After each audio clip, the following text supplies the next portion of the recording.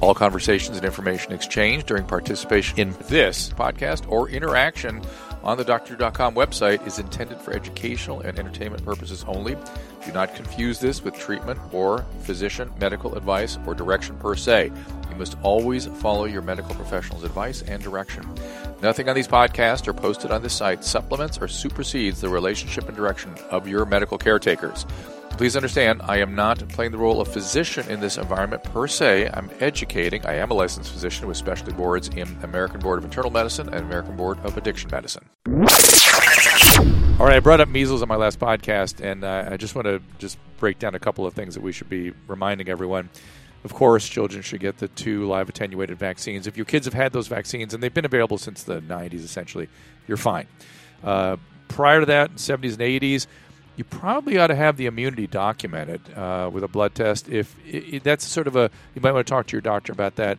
If you were born 70s, 60s, late 50s, you really must get your immunity documented with a blood test. I personally was born in that 57 to 63 window when we didn't get adequate. The kind of vaccine really wasn't designed to last a lifespan, or at least it hasn't turned out that way. So I just retook the vaccine 3 days ago. And I may even get a second one since I'm a healthcare provider. Healthcare providers are supposed to get 2 vaccines.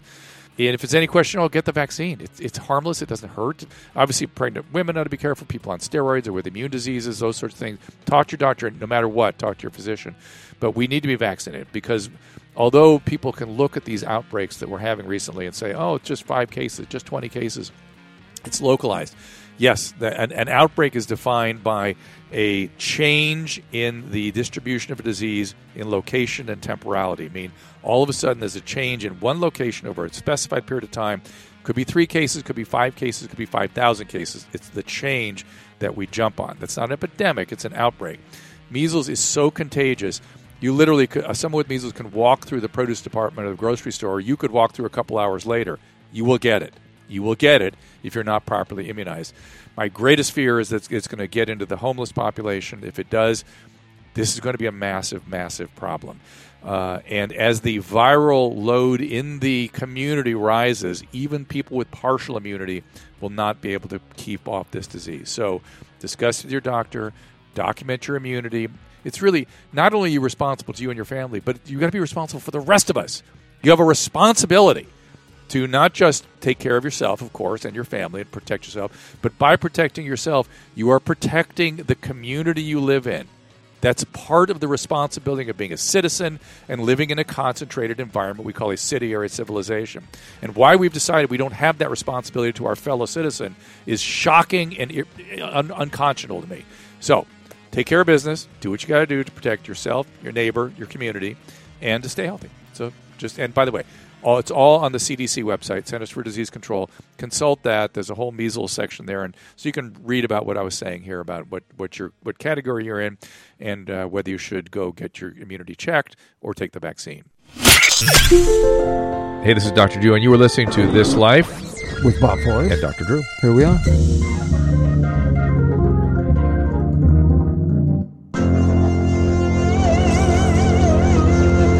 Hey, everybody, another episode of This Life, #YouLive with me and Bob. Bob, not here today, so not the usual extraordinary opening that we are accustomed to. But Bob will be back, don't you worry. Please check out the new Opium series on the Weekly Infusion and go to other shows we have at DrDrew.com, such as my very own podcast every Tuesday with intriguing guests and comedians. We also have a super popular Adam and Dr. Drew show. Of course, I did that with Adam Carolla 5 days a week for Podcast One. And then your Mom's House platform, podcast and YouTube video show, the new and After Dark, because it's explicit, Dr. Drew After Dark podcast, which has been quite popular, taking the world by storm. Top-rated YouTube channel and podcast phenomenon. I'm proud to be hosting the best and the funniest comedians on your Mom's House platform. And please, I can't say this. There's a T-shirt available that says, please don't prolapse your anus. If you're a Your Mom's House fan, you'll understand what that means. If you want to get this limited edition T-shirt, check out Dr. Drew Heather Charcoal T-shirt on merchmethod.com/Tom Segura. Again, that's merchmethod.com/Tom Segura. It's for mommies, but not for kiddies. Be warned, it is intended for mature audiences. Do not listen in the carpool. And if perhaps you'd like a daily dose of news and politics, I do a live radio show every day with co-host Leanne Tweeden on KBC 790 Midday Live Talk Show, Monday through Friday. We are there 12p to 3p Pacific time on Talk Radio 790 AM. If you live in another city other than Los Angeles, tune in every day live on their website, KBC Radio or KBC.com, and check out the podcast. We made it simple for you to find archive shows at drdrew.com. Next to all the podcasts we offer here with Playroom Pods on Podcast One and your Mom's House platforms. We do appreciate your participation and listenership, and we like the emails. We love being part of this community, so thank you for being a part of it as well. Rate us 5 stars, tell a friend. We are hard at work. #YouLive. And today's guest is David Sheff. David is the author of several books, including the bestseller Beautiful Boy, which is now a movie. He also has a book called Clean, Overcoming Addiction and Ending America's Greatest Tragedy. He's a journalist, having written many publications, New York Times, Wired, Rolling Stone, conducted interviews with John Lennon, Yoko Ono, Carl Sagan, Betty Friedan, David Hockney. He is also the father of a son. This is what he talked about in Beautiful Boy, both the book and the movie, who was a severe polydrug addict for 10 years. He is a passionate spokesperson and advocate for the addiction recovery community. He writes extensively about substance use disorder and its manifestations in America. Please welcome David Sheff. Good to talk to you. First of all, hi. It's so good to talk to you, and it's been a long time, and I follow everything you do. Well, thank you. Right. Very kind. So, David, we haven't spoken in a long time, and I've not spoken to you since the movie came out. Congratulations on that. Oh, thank you. That's been weird, but also cool. Seeing your life on screen and having what's his name? I want to call him Michael from Steve exactly. Carell. Michael, Steve Carell playing you is crazy. It is crazy, I have to say. I've been teased a lot about it. People have made jokes about Michael Scott and his sort of ineptitude, and in that we have something in common. But otherwise, it's strange. And the only cool thing about it, or the main cool thing about it, the other thing is that the kid who plays my son Nick, Timothée Chalamet, is like this. He's an amazing actor, and he's also like just gotten to be sort of the hottest thing. So we would go to events, a premiere, and walk out of the car with Timmy, and it would be like being with the Beatles, girls screaming, and suddenly I had all these new Twitter followers with names like Timothée Chalamet's hair and all this kind of stuff. That's hysterical. But the really cool part about it is that more people go to the movies and watch TV, and so I just heard from more and more and more people who saw the movie, had because of the stigma around addiction, people often keep, as people often hide what they're going through, and they think they're alone. And so they've gone to see this movie, and they've seen Steve Carell play someone that they can really relate to. And it has affirmed their experience. They've felt somehow validated. They've learned that, it wasn't just them that struggled so much, that it really is a tough problem, that that there aren't easy solutions. And the coolest part of all is the people I've heard from who've told me that families have reconciled, and kids have written me and said, I saw the movie. I didn't even go see the movie because I even understood or cared that it was about drug addiction. I went because I wanted to see Timothée Chalamet or whatever it was. And all of a sudden I saw myself there. I've been using pain pills. Nobody knows. I went home and I sort of burst into tears, told my mom and dad, they burst into tears, and we're figuring out what to do today. I'm going to be going into some kind of treatment. And so that has been incredibly gratifying. That's great. That is great. How's your son doing, by the way? Miraculously, he's been sober for 9 years. Oh, that's great. It's unbelievable because, there was a time we didn't think he was going to make it to 21, and he just turned 36. And wow. I'm reminded how lucky we are every single day because of all the people who I hear from, and I know you hear from them as well, who've lost their kids. Did the movie turn out the way you wanted, or were there things that you wish had been emphasized or portrayed that we might have missed? Or they did a lot in 2 hours, trying to condense 10 years of our experience, my book, Nick's book about, writing from his own perspective. And there were some things in it that, were obviously creative license. I never in the middle of the night trying to understand what Nick was experiencing. I never went out and scored methamphetamine and did it myself, and then started spinning office chairs around like Steve Carell does in the movie. Yeah. But a lot of what they show. I mean, one thing that I think that he shows, and every time you look at his face, is you see the anguish that is very realistic to what I felt, and I know that other parents feel. Yeah. There were some messages that I thought were really, important. That, for example, this isn't easy, and there was, all this kind of hope is followed by a lot of times Hollywood deals with addiction.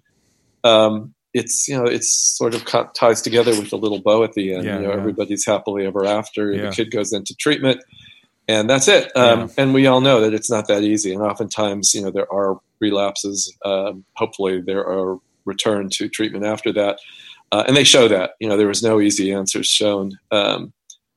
So, it's in that way, I think it's been really useful. Again, people have felt, I went into treatment myself, or my kid did, and I relapsed. And so I felt that that I was a failure, or that he or she was a failure. And here we show that it's really, really hard. And that part of this is a chronic illness, and part of what happens often is relapse. And so, there was a lot there that I think was really useful. Yeah, I hope so. It was excellent. John Kelly, who runs the program at Harvard, addiction program, has some data that shows on average it takes 4 treatments and 5 years to get 1 year of sobriety. On average.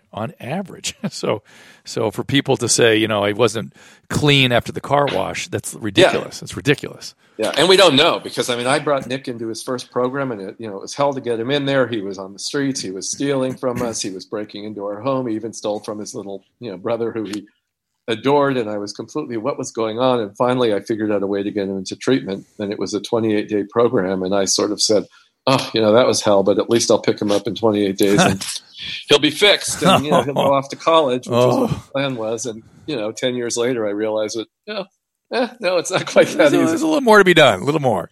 Yeah. The other thing I appreciate is that Al-Anon was featured in it. I got the message. I'm not sure the average person would understand exactly what the message was. Do you? And the Al-Anon piece, it's sort of towards the end of the film.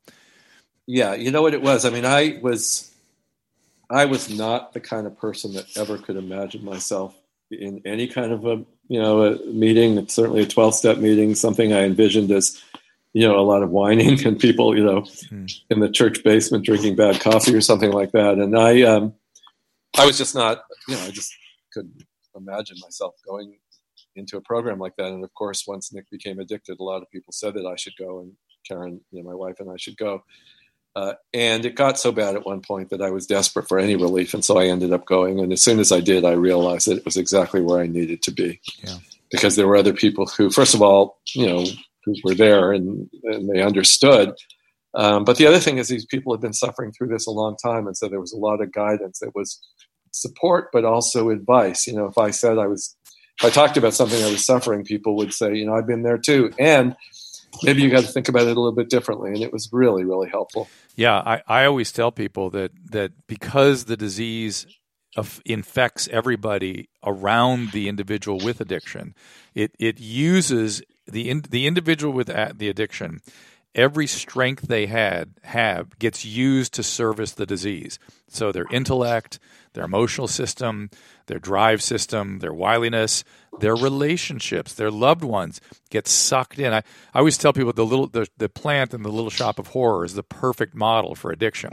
If you said it. If you go near the plant, you go in. But if you have somebody there holding you out, you can stay out of the plant, but you cannot not go in on your own. And even as a caretaker, as a physician, I have to have somebody in the room with me who to occasionally kick me in the chair if I start going into the plant. And it's an interpersonal disease, and it takes all those strengths. So every great instinct you have as a parent gets used to serve the disease. So everything you think is necessarily wrong. So you have to have some... It's true, and it really is. I mean, it's such a baffling thing for... I describe it as being addicted. I got addicted to my son's addiction, and so all of the behaviors around... Not quite all of them. I wasn't, going out, as I said, scoring drugs in the middle of the night. I wasn't stealing from people. But in terms of the emotional debilitation, the confusion, the sort of, blindness, And also there's a really hard one here because, we are, as parents, some of what happens with this disease makes us rethink everything we know and everything we're feeling, because of course, as parents, all we want to do is save our kids. We want to protect them. Yep. And, if they had another disease, it's hard, but it would be pretty straightforward. You want to be involved as much as you can if your child has cancer. You want to get them help, but also you're not going to have someone who's resisting that, because the part of addiction, this is your world, your life, and you're the expert, and you know this so well. But the part of what the part of us that would tell us that yes, we're sick and I need help is the part that's affected by the drugs and by addiction. So, we're dealing with this really crazy, crazy situation that makes us crazy, and we do need help. Yeah. And when you get better, this is the thing I also tell parents, is if you start getting better in terms of taking care of yourself, and like we say, you put the oxygen mask on yourself before you put the oxygen on somebody else if the plane loses pressure. The same thing is true, though, of addiction, but you also dance differently. The dance, you get off the dance floor. You don't dance with them when you're in Al-Anon.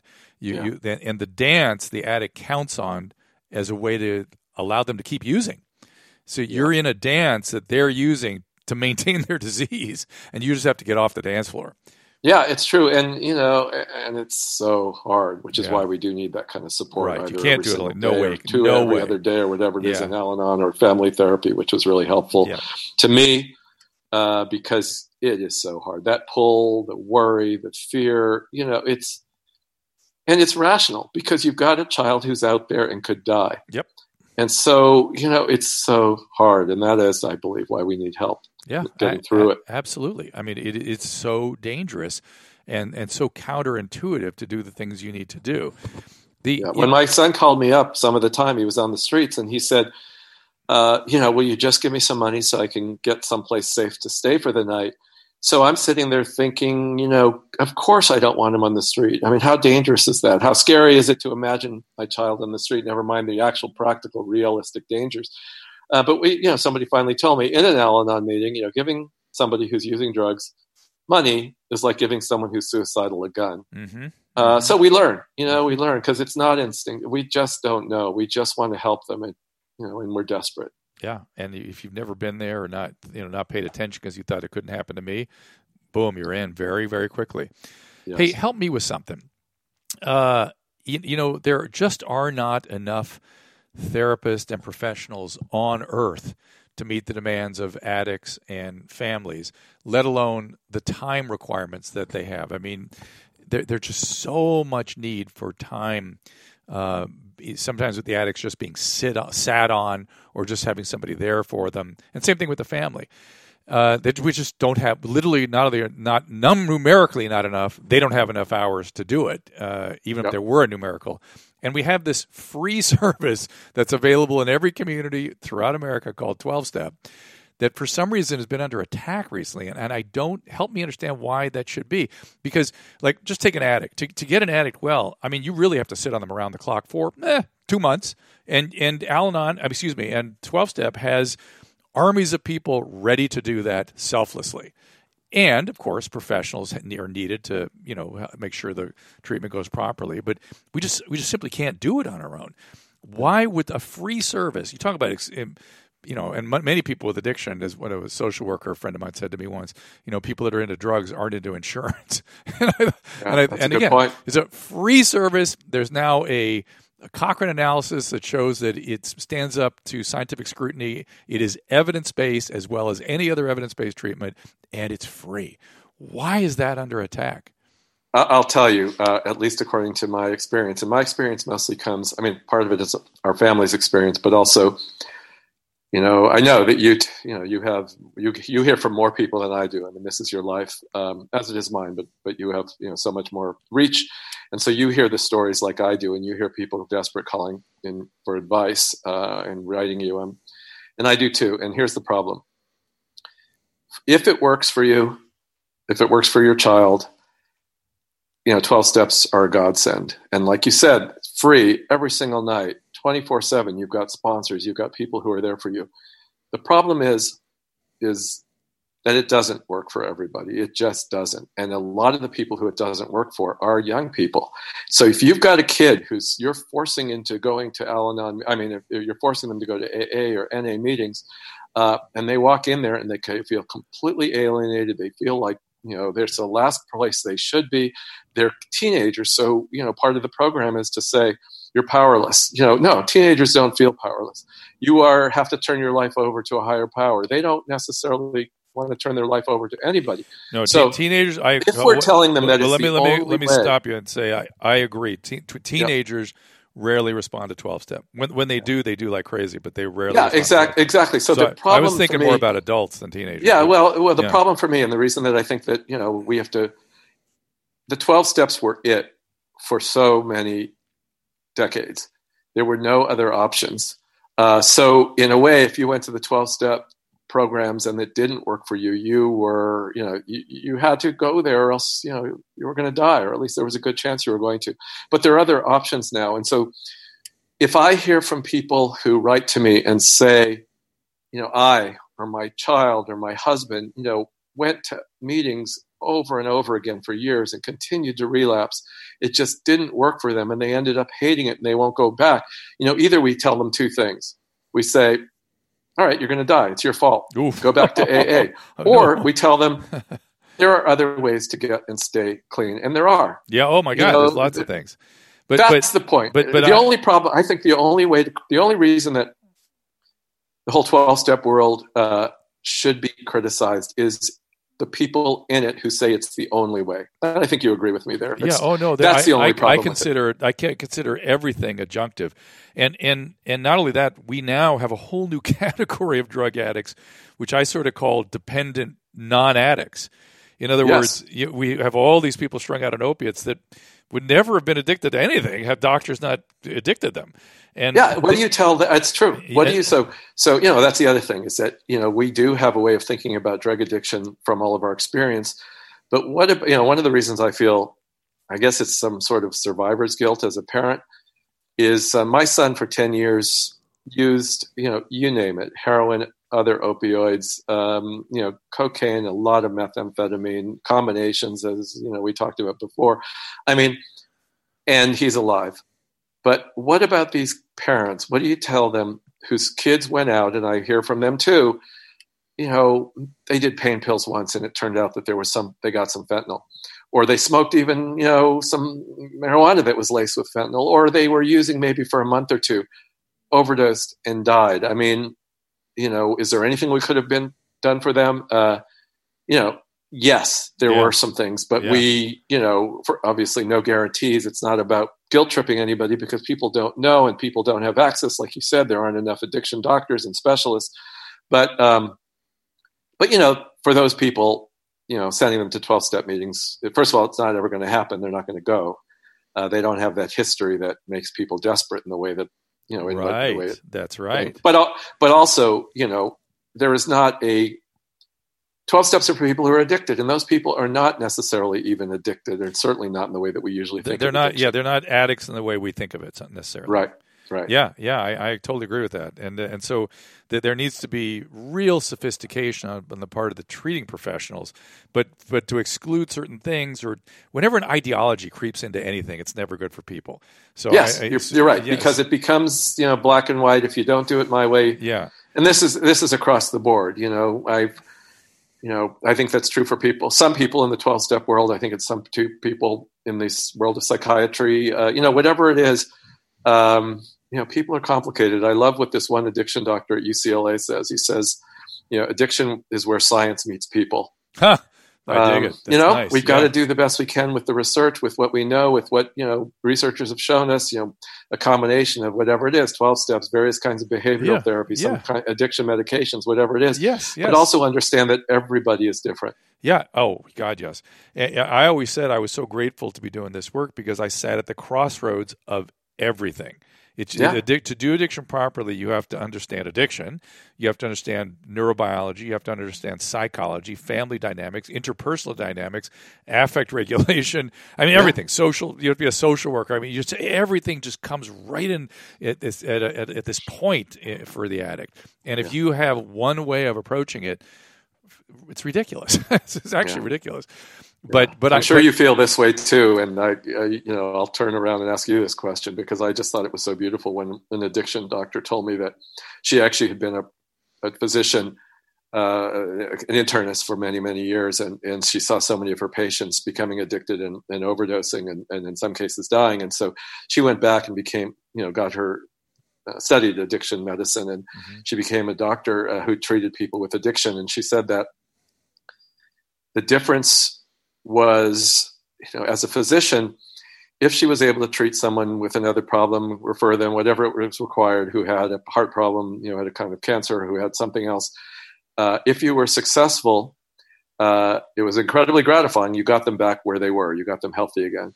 But she said, as an addiction doctor, she said, if you were successful, you don't bring someone back to where they were. You give them an opportunity to have a life that they never even could have imagined. They're so much better. And I'm sure that you experienced that. It's exactly why I got in the field, David. It's exactly why I got in. I early in probably the mid 80s, I was doing a lot of detoxing. I knew nothing about addiction.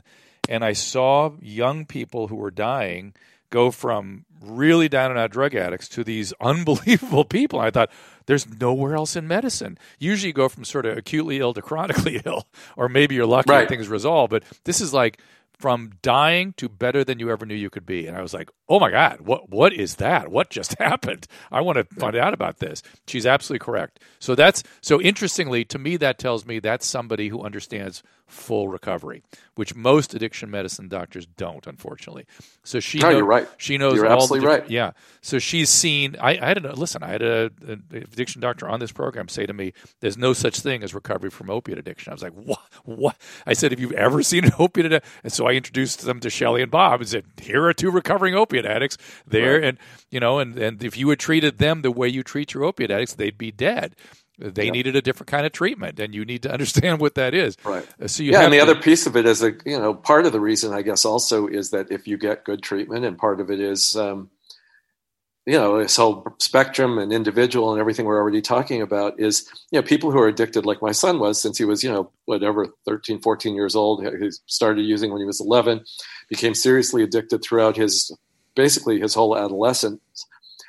He didn't only need to figure out to get off drugs. He also needed he was finally able to be diagnosed as having, these co-occurring problems. He also turned out to have bipolar disorder and depression. Sure. And so he finally was treated for those things. And in addition to that, as he himself talks about, he missed, development, 15 to 25 years old, when normally you would actually become an adult, become mature, know how to take care of yourself, know how to have relationships, know how to fail, succeed, know how to get your heart broken, how to work, how to get a job, how to fill out a resume. So he said that, he was starting over. So part of the way we want to help people who come through this is not only getting them off drugs and giving them tools to stay off drugs, but also to rebuild their lives and to become, the people that they want to be and that we want for them. Well, that piece has been missed for a long time, and I've seen much more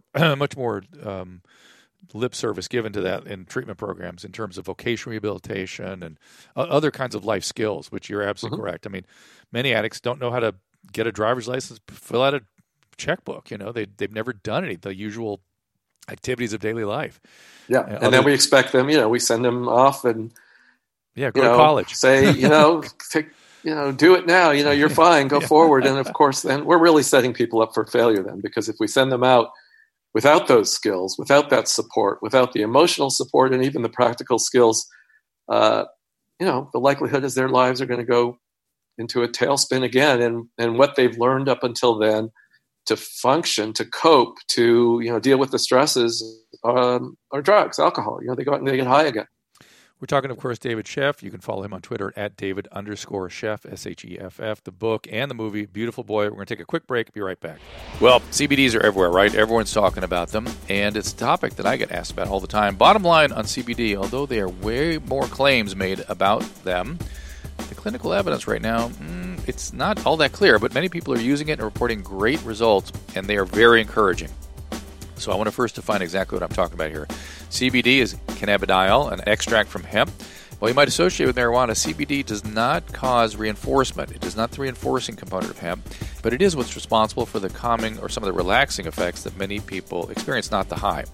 Now about the products. There are a ton of them on the market today. For getting the vast array of the reported health benefits, it's important to be aware of what you're buying. I was recently introduced to a company called Select CBD, an Oregon-based company that focuses on high-quality ingredients and manufacturing standards, not the hype. Their CBD-based products are available in a wide range of formulations and flavors, each of which is described to you so you can make an informed decision without all those promises that are probably too good to be true. Like I said, the reported benefits of CBD by individuals using this are very compelling. I'm excited to see how things develop as the science catches up with this booming industry. As usual, the public is ahead of the science. I can't make explicit claims yet, but boy, the reports are pretty encouraging. So if you're ready to try CBD, I encourage you to check out Select CBD. To learn more, go to drdrew.com/select. That's on my site, drdrew.com/SELECT. And for a limited time, you can save 25% at checkout with the code DRDREW, DRDREW. Again, drdrew.com/select, and then the code DRDREW. All right, David, we are back. And I was thinking about the well, have you read the book Dreamland? Yes. Because to me, Sam Quinones nailed that. I mean, he nailed exactly, because I lived through that whole era and I saw it happening, and I the whole time I felt like I was standing on a railroad track with a train coming on, and saying the bridge is out, and it just kept happening and happening and happening. And many of my patients were frankly killed at the hands of my peers because of the forces that were underway that Sam so clearly elucidates in that book. The other thing I was thinking about your son, and he was really he was a trendsetter, let's say, because he was one of the first to get into the horrible combination of opiate and meth. That's now a very popular combo, but that is an extremely difficult combination to treat because it fucks your brain. I mean, it makes you disconnected from reality, and I'm sure you saw lots of that. Yeah, in the movie, there's a scene where I think Steve Carell, is trying to figure out what's going on with his son, and so he goes to talk to somebody who's an addiction researcher, and the doctor says to him, methamphetamine is the worst drug, and when I saw that in the movie, I thought, it depends how you measure. I mean, in terms of what's killing most people, it's not meth right now. It are the opioids, of course. Right. But in some way, in terms of the toxicity, from what I do understand, methamphetamine is pretty up there. It's pretty bad. Yes. And by the way, it creates chronic depression stuff like your poor son's dealing with. But it makes you so disconnected from reality and so paranoid that when you add the power of the opiate addiction to the disconnect of the meth, they just are almost impossible to treat. You can't land them. You can't get them anywhere. Yeah, and also, it's the other thing I mentioned was that Nick became finally, after all this, after 10 years of this, only when he was in his mid-20s was diagnosed with bipolar disorder. Yeah.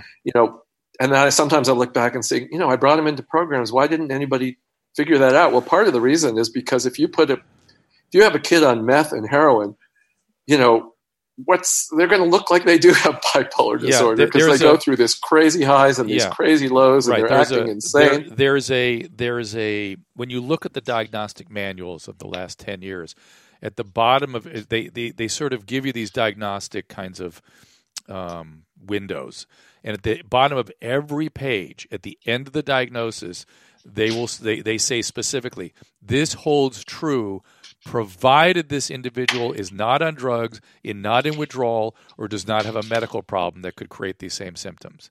In every case, meaning that you can't make a diagnosis if somebody is on drugs or in withdrawal. Now, the question then becomes, well, when can you then make the diagnosis? And that is a hotly debated topic. My opinion is, if generally speaking, if once they're through their withdrawal and they're off their drugs, they still look bipolar, they will benefit from treatment, even if they're not actually bipolar. You can deal with what the actual diagnosis is in 6 months, 12 months. In the meantime, they'll be benefited from treatment. Yeah, that makes good sense, and I think that that's another thing that's missing. As from the treatment system now is just a recognition of that, because I visited some programs. I was at Hazelden not too long ago, and I visited their adolescent program. Yeah. And, people say, kids will tell me, marijuana, heroin's bad. I shouldn't do heroin. I shouldn't do meth, but marijuana is, harmless. It's natural. It's fine. Well, I went to this program at Hazelden, and about 90% of the kids were in there only because of their addiction to marijuana. So, there is, that's one, big fallacy there, of course, that it's safe. But when I talked to the doctor, the guy who runs the program there, I asked him about this. How many of these kids have other problems? They're suffering depression, anxiety, whatever it is. I think the national statistics, they tell us it's something like maybe 60%. He said 99%. He said these kids are all suffering from some of these other diseases. They've experienced some trauma. Yeah. They do have depression. They have anxiety disorder, whatever it is. And we have to recognize that too, because again, get somebody off drugs, send them out into the world. They have depression, and suddenly they are feeling that familiar depression that they were so, trying, unsuccessfully, but trying to treat by getting high. And shouldn't be a surprise to us that then they relapse. Yeah, trauma is sort of the final, a very common thread in severe addiction anyway. I always told people, if you had bad enough addiction, you need to see me. There was a 100% probability of childhood trauma. The question is, again, when to treat it, how to treat it. And, and it's very hard to treat trauma if your brain is still recovering from drugs and alcohol. Well, one of the things that I actually thought was interesting, and I know that, this is exactly what you're talking about, and I'm sure, I know you dealt with this all the time, but Nick went into a program that the last program he went to was a treatment program. And this is after one of his many overdoses. And this was one of them, maybe the most life-threatening one. He came the closest to dying, we came the closest to losing him. But he went into a program, and they did have a recognition there that so many of these kids, and so many adults as well, have experienced trauma. And Nick told me afterwards, it was such an interesting thing. He said he went into the trauma therapy doctor, whoever it was, a therapist, and the doctor said to him, let's talk about some of the trauma you've experienced in your life. And Nick went into the automatic pilot because he was a pretty good student of rehab by then. Mm-hmm. And so he said, when I was a kid, my parents got divorced and it was really hard and all this other stuff happened.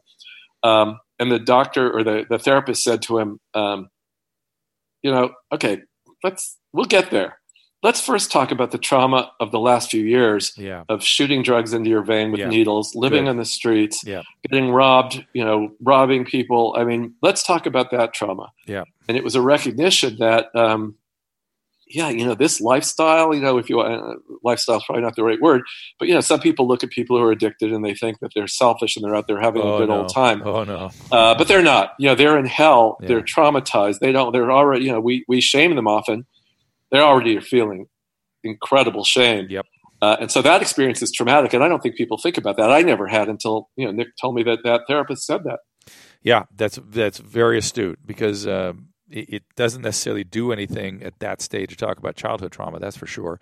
And I hope they start incorporating, I'm not seeing programs do this quite yet, but neurobiofeedback, things that are not so evocative could really help sort of reprogram some of this stuff. There's all kinds of therapies out there right now. We have to get very creative in what we do and when we do it to help people with these conditions. I agree. And it's still, I guess the one good thing, there's no way to spin, this current crisis any way other than it's a nightmare. It's just it's getting better. Horrific. I'm seeing on the medical side, I'm seeing massive improvement. When the Justice Department started putting doctors in jail, surprisingly, they changed directions. Yeah, exactly. Well, that's what I was going to say. I said, if there's any way to spin this nightmare into something positive, it is that it's getting a different kind of attention, to having addiction-related issues on the front page of the newspapers, getting it in the faces of politicians, having families, parents who've lost their kids all around the country, going to their local legislators and telling them, they're asking the new presidential candidates to, what is their, how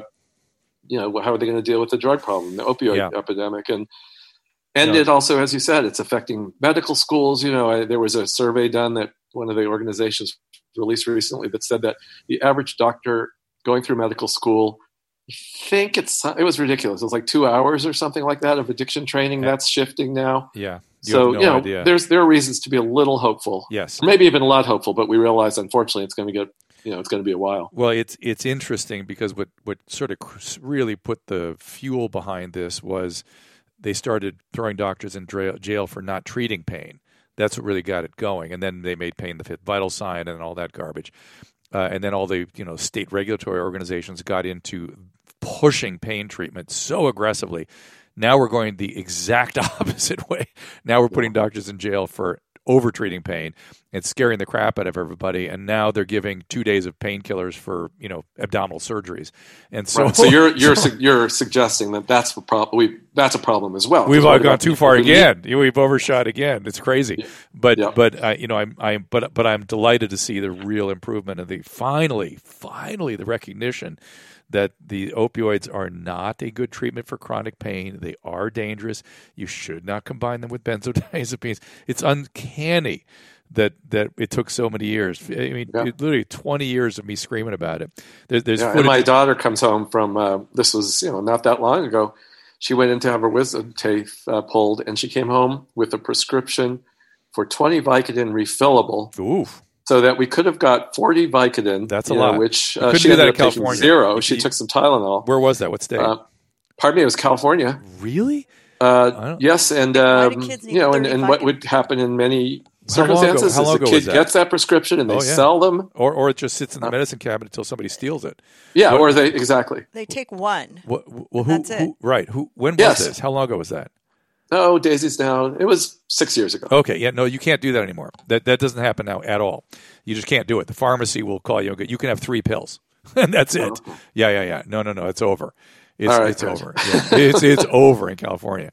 But again, to a point where the plastic surgeons are screaming that they can't do these outpatient procedures because people go home in pain and they can't get any opiates for them. Yeah, and I've got a friend who's a doctor, and his patients are very, very old, and some of them do need opioids. I mean, their problems are so serious, and they cannot. They can barely get out of their house, and so he can't. The only way he can prescribe.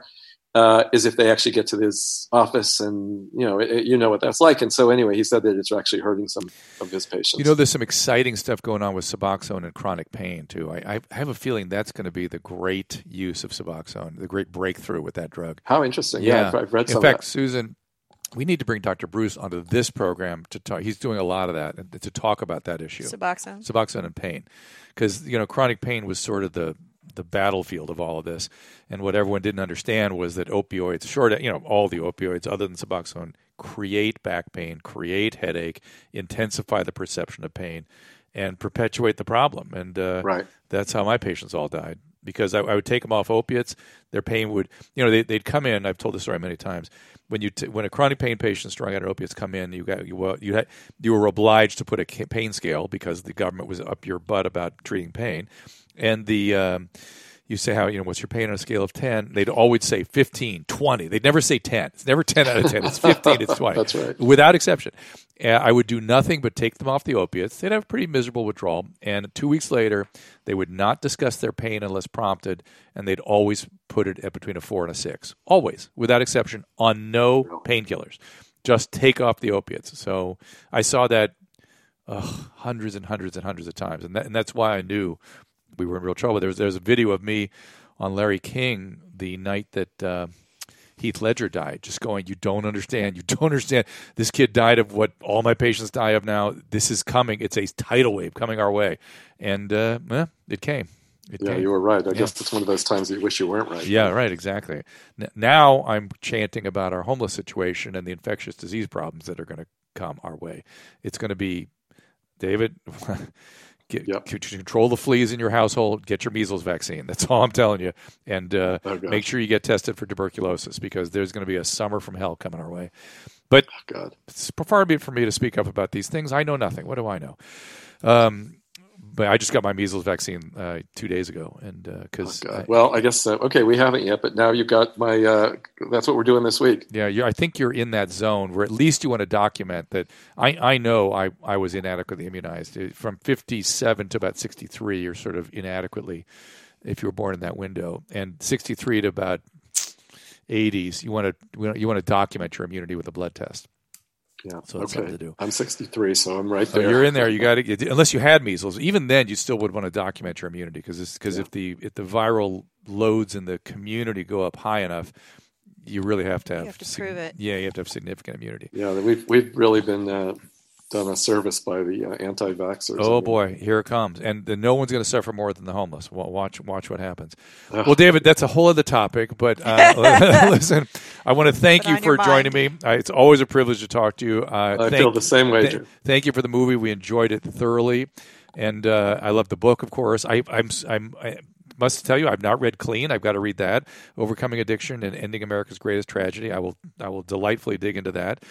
And anything else? And the other one that Nick and I came out with a book for middle schoolers that's out, which I think is, it's from what I've heard from teachers who've used it in their classrooms. It sort of talks to kids in a way that they haven't been talked to before, and it's about giving a lot of information, but also trying to get kids to ask for help with whatever they're struggling with, if they're being bullied, if they're being... So anyway, it's... What's it called? It's called High, which is a bad title, but that's somehow... I'm not sure exactly how that happened. Your publisher... Yeah, it's for middle schoolers. And I don't know, it catches your attention. It doesn't... It's what's inside that counts. Yeah, I guess so. That's right. And any publications coming up? Any writing you're doing or anything we should look for? I'm always doing stuff. I've got some articles coming out. I'm writing a thing about that's actually related to prevention for kids. How we could do better. You know what? I'm working on a book that's completely different. I'm a little confused by the prevention world. Help me. Give me 2 minutes on that, because prevention to me is about mental health and about access to mental health services and about treating families if they're unhealthy. That's prevention to me. You're right.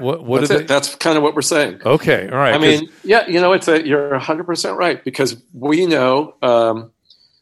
I know from my own experience. Never mind from my son. From Nick's and so many other family stories, is that kids start using drugs. I mean, there's a whole climate, a culture, of course, and there's peer pressure and all that stuff is real.